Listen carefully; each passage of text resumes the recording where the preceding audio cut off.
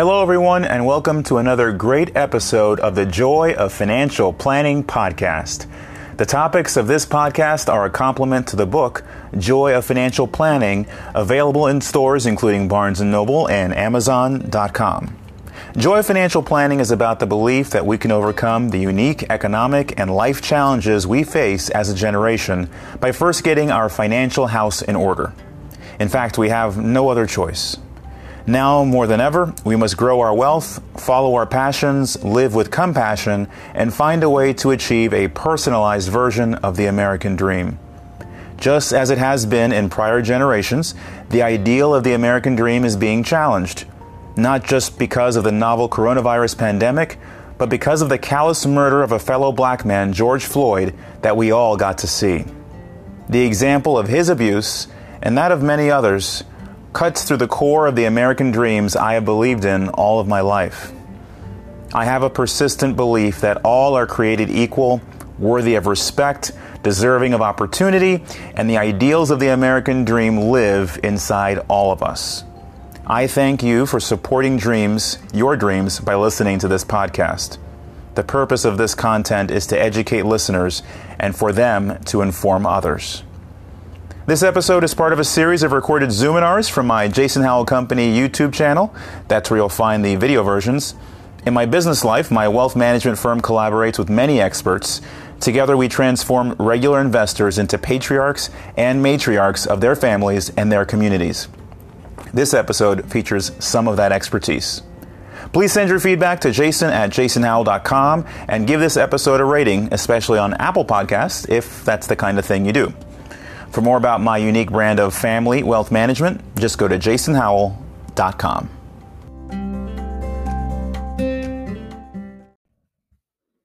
And now, addressing the economic cliff effect in Arlington, Virginia, with Anne Voordebroek and Christy Cole from the Arlington Community Foundation.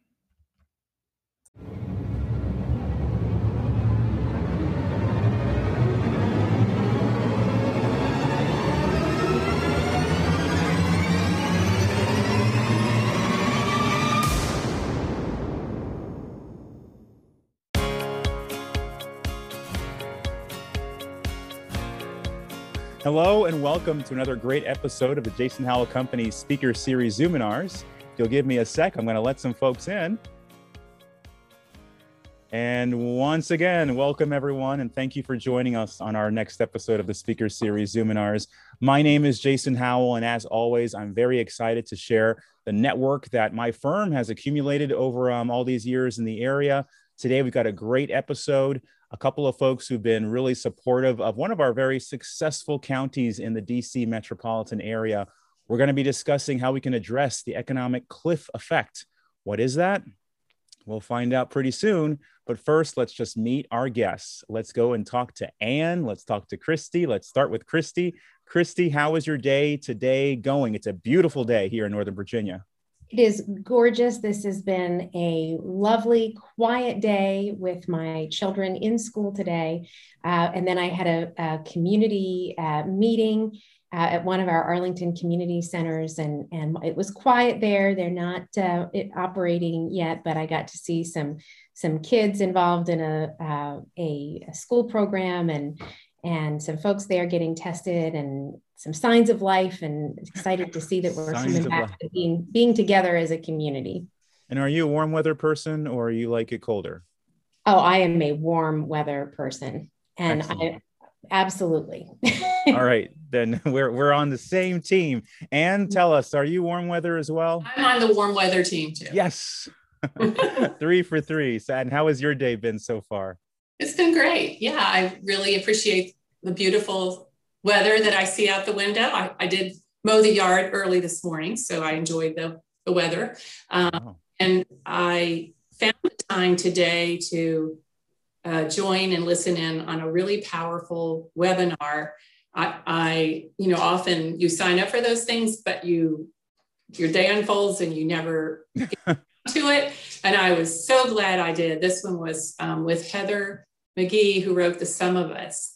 And it was Some of Us. Very powerful. Heather McGee, The Sum of Us, and maybe just give us a little teaser. What is The Sum of Us a little bit about?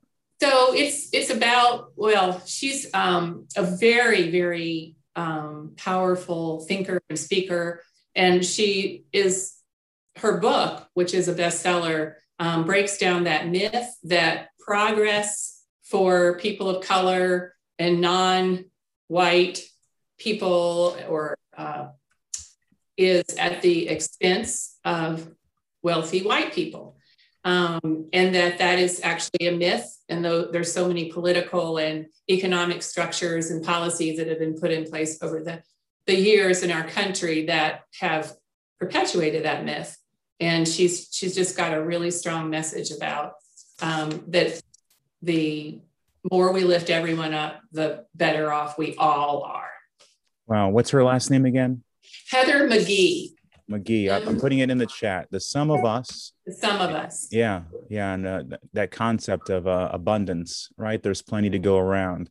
Well, what a great way to start. Thank you. Yeah. Ann. I was so glad I got to hear her. Well, terrific. And I can't wait for all of us to hear so much more of your insights, yours as well, Christy. Of course, we will record this. It'll be available for folks that didn't get to come in live here. But if you have questions, because you are so smart to have come in live and to speak with our guests, go right ahead and put them in the chat. And I'll get to your questions probably before we end our pre-planned questions, because my guess is your insights, the people who are on this this call, this Zoom, are going to be even deeper than mine. Okay, I do a lot of low ball, softball questions, so I'm looking forward to your questions. All right, most folks are here, so I'm going to go ahead and start sharing the screen, and we will start to get going here. So, if you came to Addressing the Economic Cliff Effect in Arlington, Virginia, and other successful counties like Arlington, Virginia, you came to the right Zoominar. We are so very happy to have Ann and Christy. You notice I did not say Ann's last name. Ann, can you pronounce your last name for me, please? It's Vorderbrugge, but just Ann is fine. All right. I won't practice then. Ann and Christy from the Arlington Community Foundation, we're so very thankful to have you here. And I look forward to all the insights that you're going to share with us about this thing called the Cliff Effect. But before we get there, let's have a short word from our sponsor. And of course, our sponsor is the Jason Howell Company. We're a family wealth management firm located in Vienna, Virginia. I've been in the area for a very long time, somewhere approaching 30 years, which is very exciting. The firm that we've built, my business partner Doug and I, is a firm that's really out there to cater to the regular net worth folks. We take the best of the ultra high net worth and we try to pull that through so that more people can take advantage of the different opportunities there are now in the very complex financial system that we are all dealing with. We also have a very big spin on how to do investing socially, sustainably, responsibly, and also hopefully create an impact with what we're doing. That's the benefit of the clients that work with us. They're not just taking their money to make more, they're doing that and making an impact in the community. For more about Jason Howell Company, just go to jasonhowell.com. And try not to mess up the screen. Okay, and our first guest we'll speak about here is Christy Cole, who is obviously with the Arlington Community Foundation. We have some of her bio here. What is a philanthropic planning advisor? Christy, can you explain that to us? Absolutely. I connect resources to important missions, Jason. My role is to work with individuals and businesses in the community to think about how they want to make a difference and to help them learn about the why behind their giving and what motivates and inspires them, what is connected to their values, how they'd like to make the world a better place, and then to get down to business on the how. And that's where I work with people like you, Jason, who are advising their clients, and we come up with the strategies that make the most sense given individuals' financial and estate plans. That's terrific. Yes, our clients are interested in philanthropy. They are fortunate that the work they put in over so many years has given them the opportunity to look forward and say, okay, now can I do something with some of this excess? And so people like you are very important. Big reason why we have you as guests here on the Zoominar. Now, we're going to talk a little bit about Arlington Community Foundation, but can you tell us a little bit about your passion projects here, Doorways and Aspire? I think Doorways was looking for a new CEO recently. Did I see that from you on LinkedIn? Yes, they were, and they hired someone absolutely wonderful. And I was delighted to be involved in that search. And I searches for executive leadership in nonprofits must follow me, because I've also been working on a search for Aspire after school learning. So I've been talking, but it's been really inspiring to meet so many impassioned nonprofit leaders who've been interested in these roles in our community. But I have been deeply interested in and committed to how we put the right supports in place to make everyone successful in our community, and to address with Doorways, particularly the traumas that people experience as a result of domestic violence and sexual assault and family homelessness. And then quite naturally for me, the work with Aspire that's focused on literacy and closing the achievement gap and opportunity gap for our students. They really go hand in glove in lifting people up in Arlington. Wow. So you see kind of the entire sort of chain of, gosh, what can I say? Chain's probably the wrong word, but really the different levels that we have in our community, from the folks who need the resources on the very front end, who are in that accumulation phase of life, to the people who are already at the tail end of that and are looking to give back. That must be an interesting day to day that you've got. It's wonderful. And the joy of working for the Community Foundation is that my role is to work with individuals to lift up what's important to them in the community. So I get to see change happening in all kinds of different ways across different organizations in the community, and even outside of Arlington. And even outside. Thank you, Christy. It's a great start, and your insight is going to be very much appreciated when we get to some of the Q&A.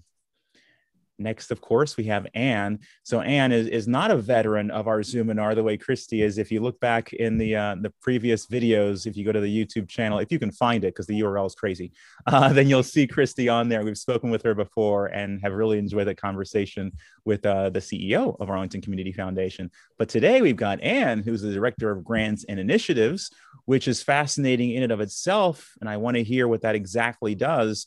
But I'm also going to be really excited to talk about these other organizations that are passion projects for you, Anne, with your experience in Arlington. So let's start with your job title. Let's explain that. What is a Director of Grant and Initiatives?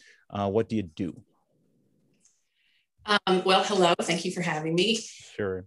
The grants part is probably what most of you are most familiar with when you think about a community foundation. So we are an organization that accepts philanthropic dollars to allow people who are interested in a particular issue or need or organization to, we manage and invest their money and then put it out in grants to nonprofit organizations in the community that are meeting their needs. So that's the grant side of it. And then the initiatives part is actually really a very, very important part, and what I actually spend most of my time on.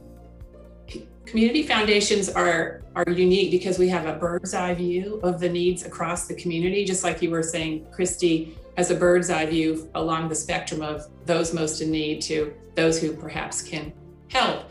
Across the Arlington, I'm able to work with such a great group of safety net nonprofits that I get to, and have over the years just through my work in Arlington in other settings, gotten to know these fabulous nonprofits. And because we get to see themes of needs and we participate in community initiatives, the things you have here on the screen are just a sampling of cross-sector, public-private, nonprofit initiatives in Arlington that are designed to address economic disparities and specific needs. And so with all of that, we are able as a convener of these nonprofits to lead initiatives and lead programs. And so what I'm going to be chatting with you more about is one of those initiatives.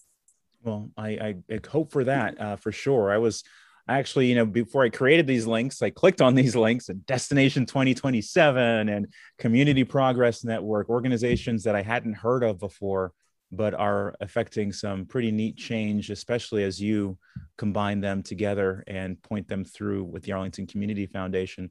I'm interested in the master's degree that you got, planning and community development. It's not something that I had heard of before or ever heard anyone aspire to. Can you tell us about that education and how it prepared you to be such a leader in Arlington? Well, it actually is rather unplanned. Okay. Master's in planning. Even though it's planning. My passion in college, I studied anthropology and psychology, and that was something I knew I wanted to do since I was a little girl. But when I graduated, a degree in anthropology wasn't particularly marketable. And so I learned about this program where you can look at what makes a community work, from the infrastructure, as well as, a lot about housing, a lot about sort of looking at the different demographics of the community and how to design and plan policies and structures that work. So I got that degree, and then I took a sharp turn, a real opportunity, because I was volunteering in DC at the dinner program for homeless women. And I got to know people who were homeless, and I got to become more aware and moved by that kind of isolation and marginalization. It was during the crack years in DC in the 80s, where the crack epidemic was so bad. And that led me to a nonprofit career in human services. And from one wonderful organization to another, I've just had wonderful experiences. And now, full circle, the larger initiatives that I'm working on that do involve some of these structural planning policy aspects are very much reminding me of that master's I got so many years ago. Wow. It was not a direct line from A to B or Z. So it sounds like you got into this, you sort of just followed your heart from spot to spot, and then all of a sudden you realize, oh, full circle. Yes, I joined the Community Foundation because I saw, knowing that the community foundations across the country were more and more joining that space of connecting dots and trying to sort of do what we call collective impact, which is you get everybody together, use data, look at the most critical needs in your community.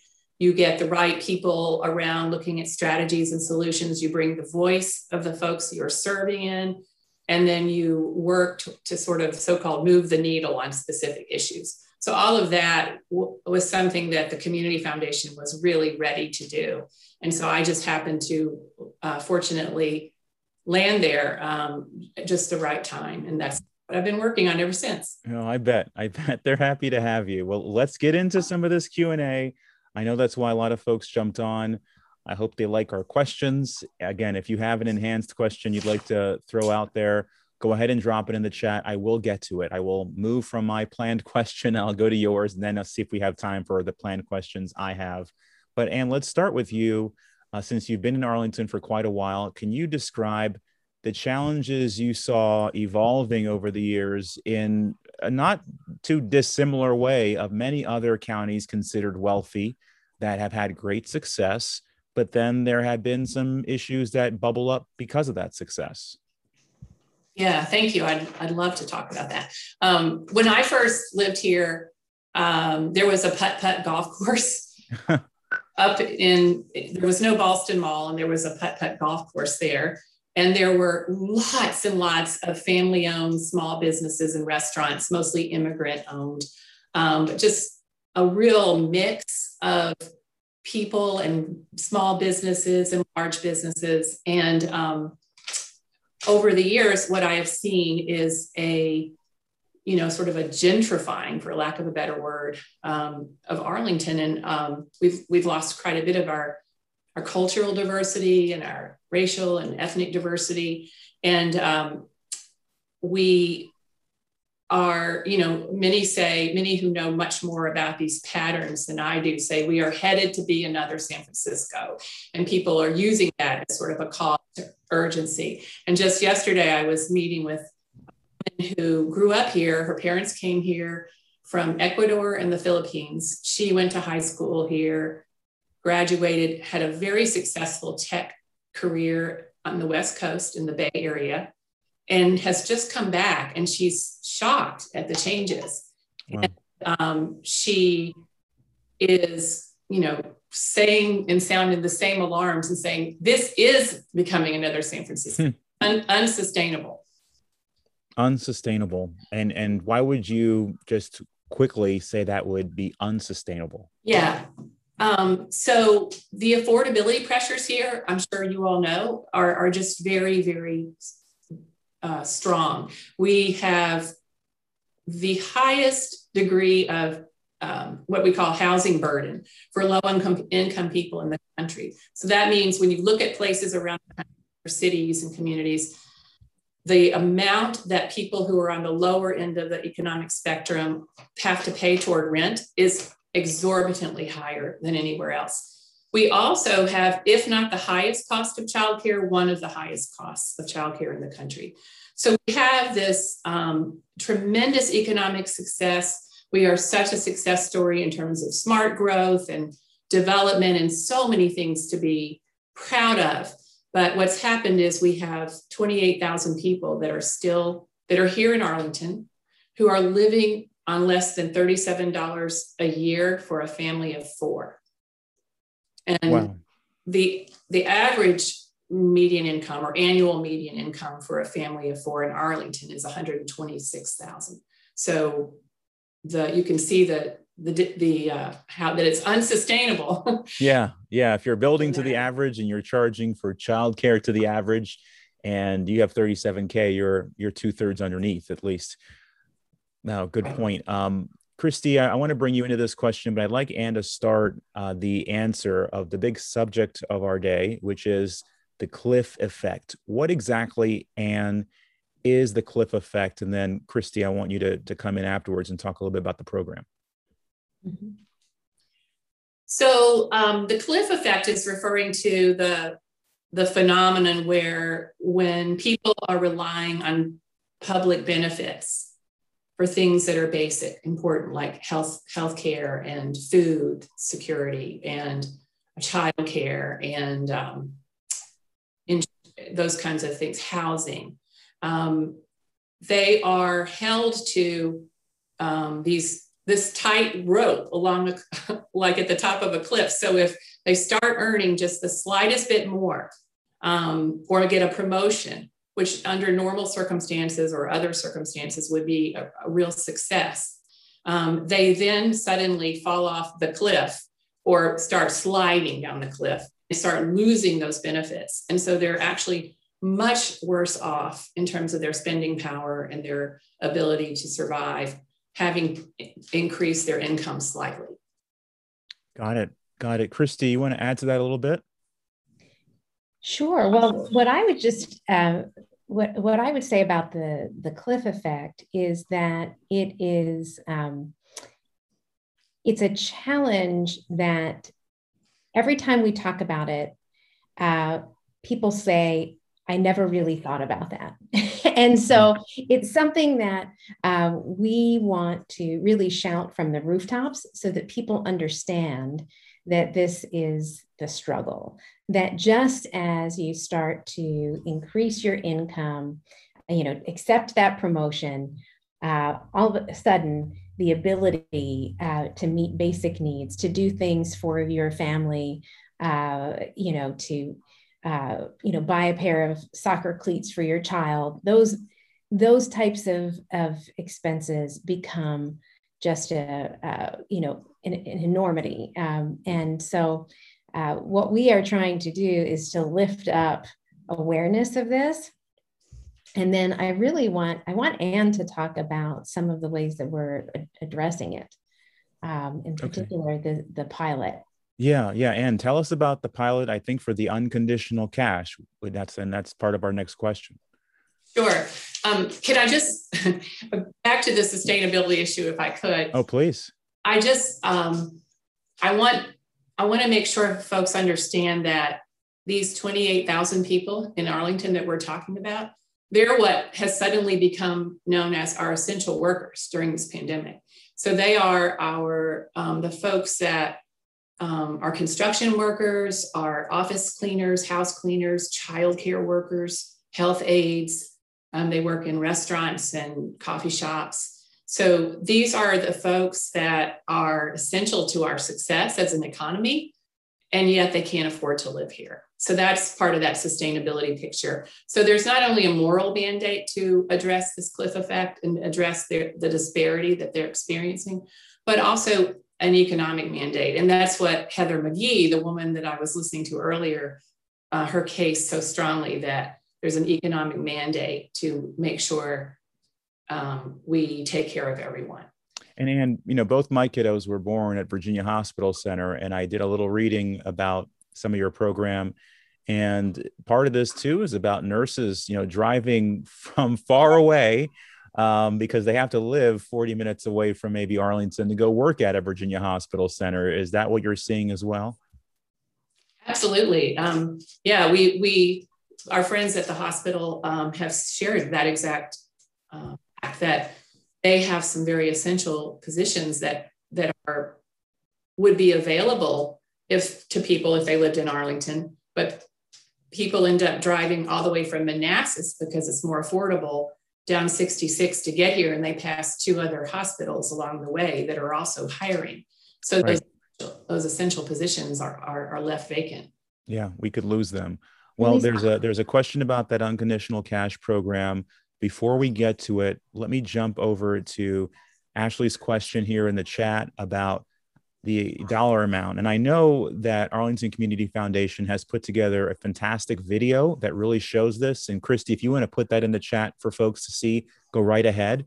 But this question speaks to a tiny piece of it. How much does a person need to make in order to get out of that weird matrix of the cliff effect? Yeah.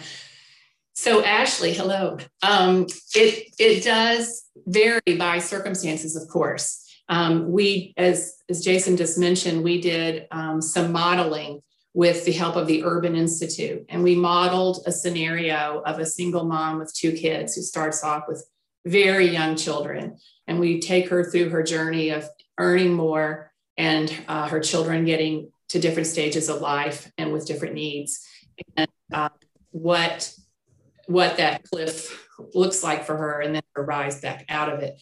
In her case, it was around $61,000 an hour before she recovered all that she had lost in her housing voucher, her food stamps, her Medicaid, her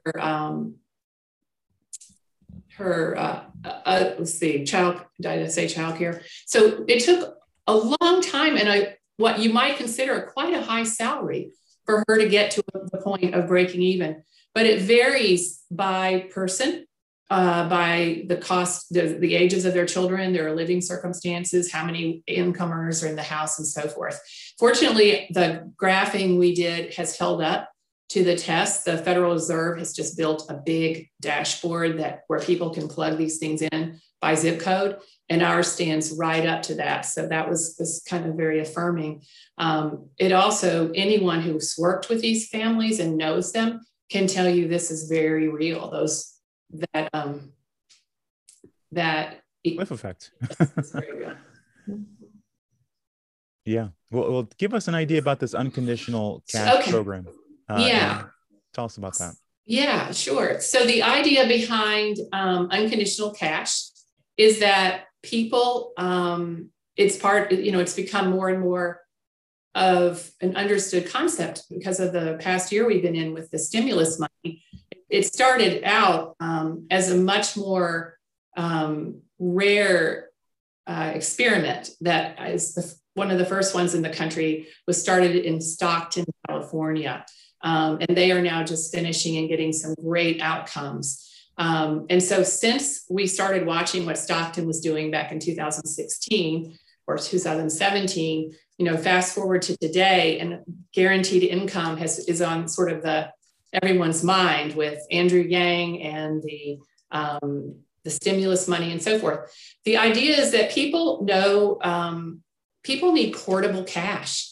When you're working on benefits, the money is in silos. And so when you're living on the edge of poverty or on the edge of crisis, you have to manage, here's my pot for foods, here's my pot for childcare, here's my pot for transportation, here's my pot for rent, and it's not portable. So things come up in life from one month to the next. You might have a flat tire or an illness. You might have a toothache, which could become a major medical issue if you don't deal with it now.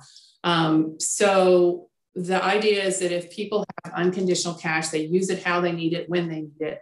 And in our case, we're looking to give folks $500 a month for 18 months in order for them to try to start working on some of their goals. And you piloted this program, is that right, Ann? We are getting ready to pilot it. We are all ready to go. We're in the process of trying to raise funds for the cash. But yes, we are. You're there. Christy, yeah. Tell us more that's about that's where I come in, Jason. The philanthropic advisor, is that what we called you? Yes, yeah. We are really, really eager to bring resources to this project, this pilot. We have now all of the component parts in place. We have, waivers from the state so that as this influx of income, those who are participating in the program will maintain their benefits.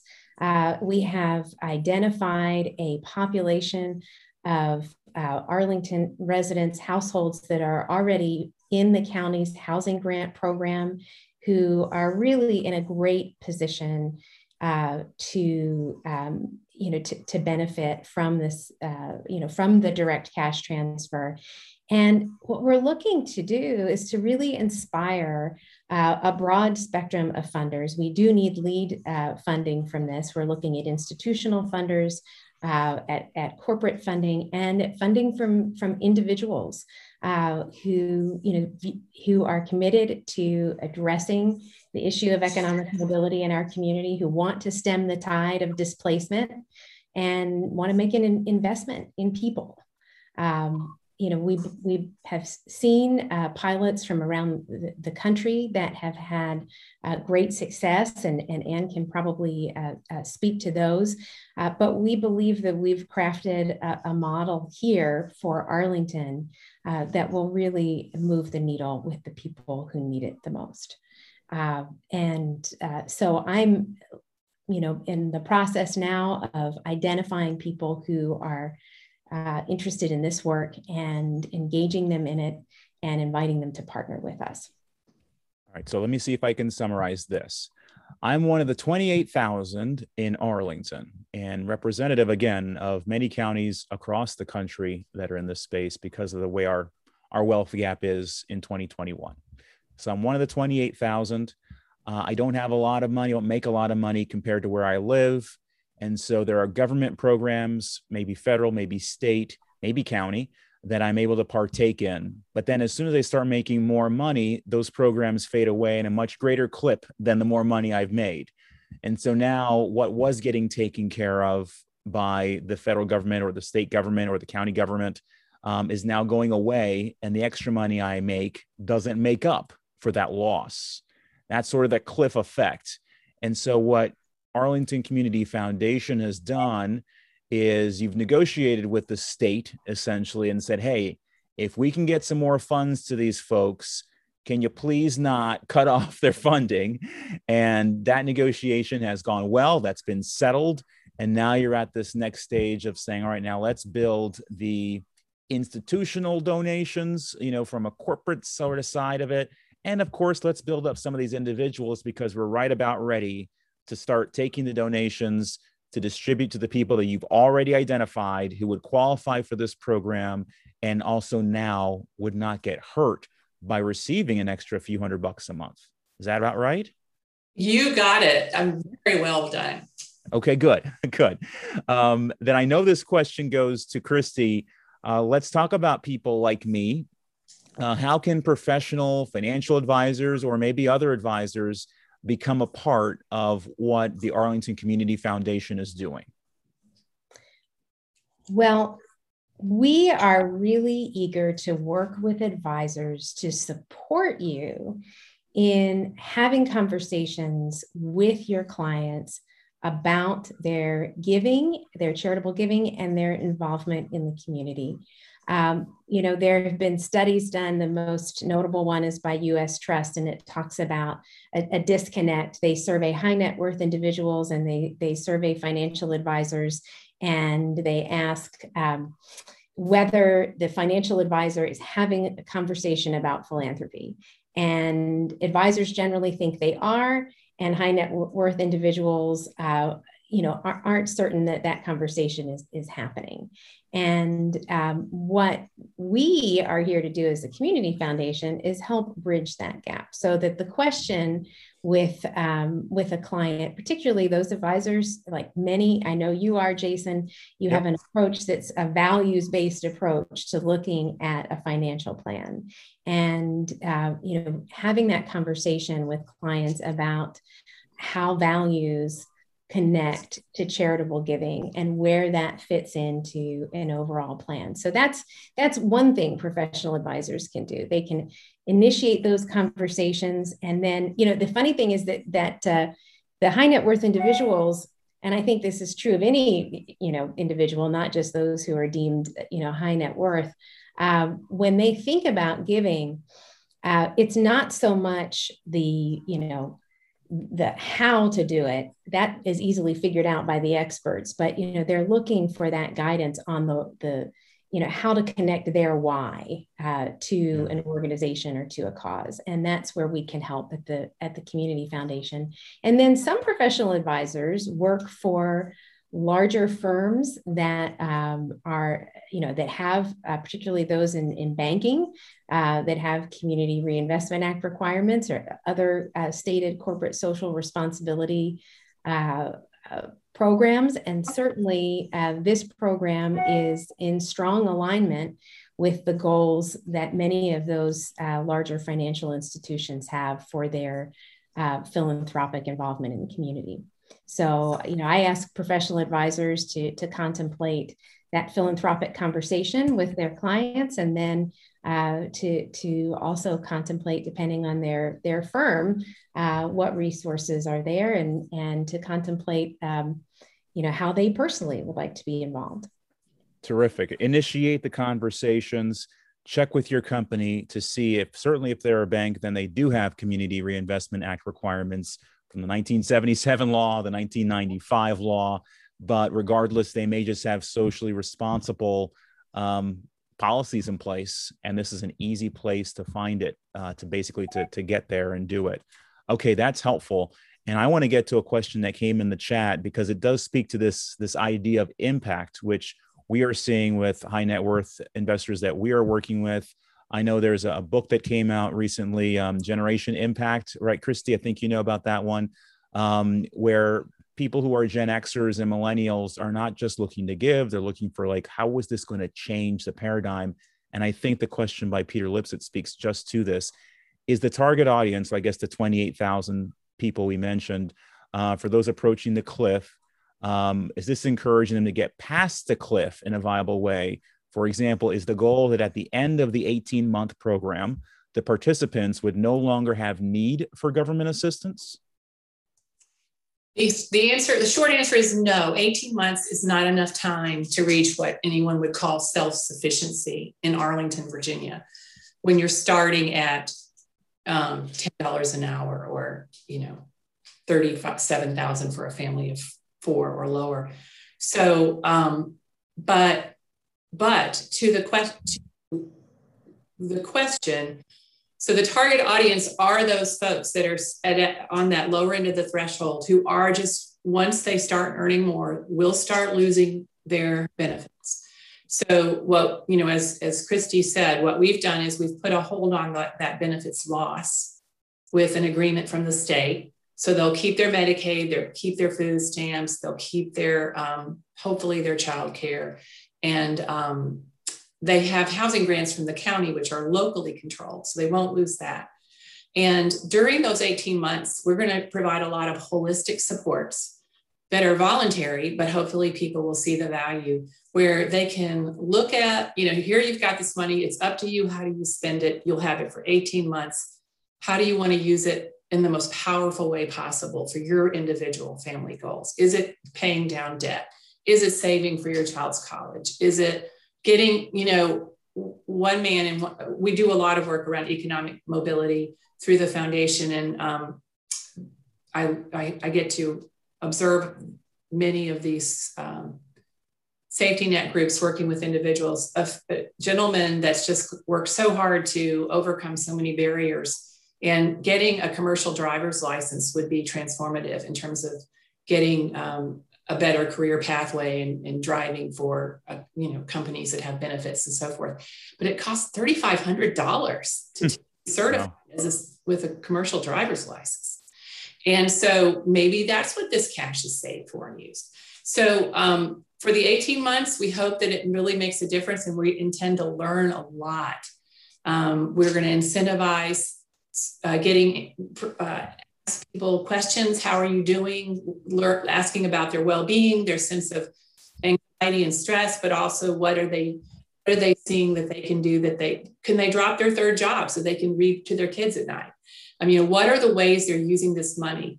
And we expect to learn a lot from them. And when those 18 months are over, believe me, I'm already losing sleep over that. But we hope that, because of the protections that we've gathered from the state, they won't have lost their benefits, but they will have had a chance to start really working on some goals.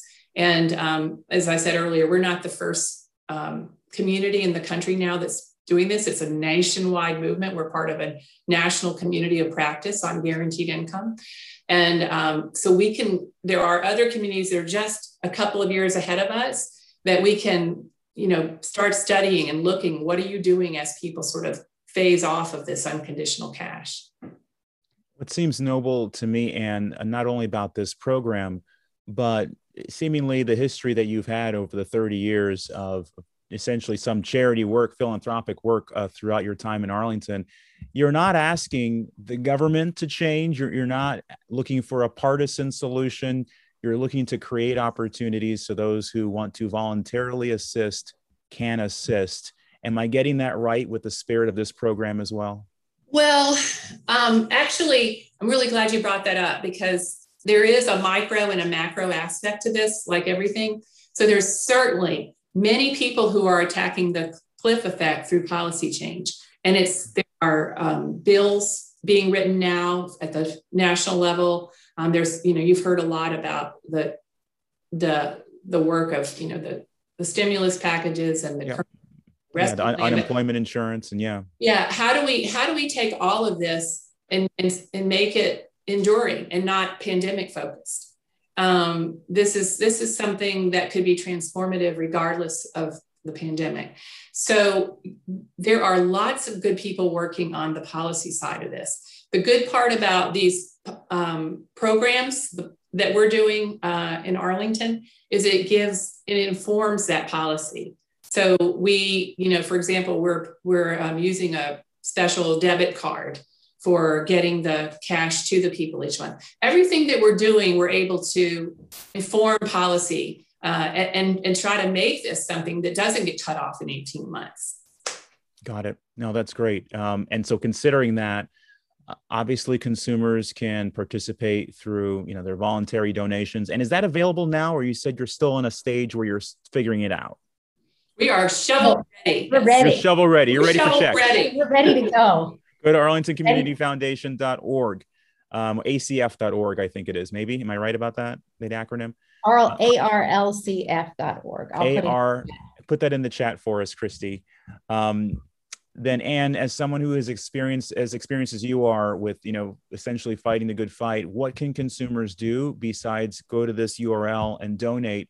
What else can they do to participate in calling information, working with policymakers? What are your thoughts? Yeah, I mean, most fundamentally, I would say work on being less judgmental. We all are about people who are on public benefits and who find themselves in this bind, who literally are turning down a promotion for a shift supervisor at McDonald's and have to stay as a cashier because they'll lose their housing. And then in terms of a more intellectual or cerebral pursuit, I would read the book that I just mentioned earlier, The Sum of Us by Heather McGhee, on economic policy. And there's a tremendous amount in the out there now on guaranteed income. The Economic Security Project is the mothership of this information. So it's Economic Security Project, and they have all kind of resources and information about guaranteed income. And then on the policy side, ways people can get involved and breaking it down by where your locality is and that kind of thing. economicsecurityproject.org, I guess? Yeah. Okay. I'll just throw that here in the chat so people can see it. Well, I'm going to stop the share, and everyone can brace themselves for very large faces. Thank you so much for all of you who attended this and asked a few questions. That's always helpful. Thank you, Anne Voorderbrug. Ooh, very good. Okay. All right. Terrific. Thank you, Christy Cole. Before we leave, Christy, I want to start with you. Just a final commentary on what an individual can do to stymie this economic effect where they live. I think that they can learn about the other people living in their community. They can seek out resources to do that through the Community Foundation, and there are over 750 community foundations all across this country. And I think having an orientation to considering your own financial growth and financial capability and financial literacy and what that means across someone's lifetime, and how we can help provide those skills to others in our community. Terrific. Learn about others, learn about yourself is what I'm hearing from you. Yep. All right. And Anne, your final thoughts on what folks can do. You started with some of it towards the end of the shared screen, but go right ahead, something for us to take home with us. Yeah, no, I think we've said it all. Some of those initiatives that you listed at the beginning are local. Okay. Destination 2027 is an Arlington-based initiative looking at the disparities in what we call the social determinants of health, the things that are important to health and well-being and economic success. So that's an interesting thing to look into. I would highly suggest you go on to that website as well. Terrific. Anne, Christy, the Arlington Community Foundation, the CASH program, the many, many other programs that the Arlington Community Foundation has for participating in your community, as the other 749 or so community foundation programs have. Everyone, please take a look at those, see what you can do, see what you can learn about, and reach out to Anne and Christy, because I'll email all those who register their email addresses, and you'll be able to follow up. Once again, Anne, Christy, thank you so very much. Thank you, Jason.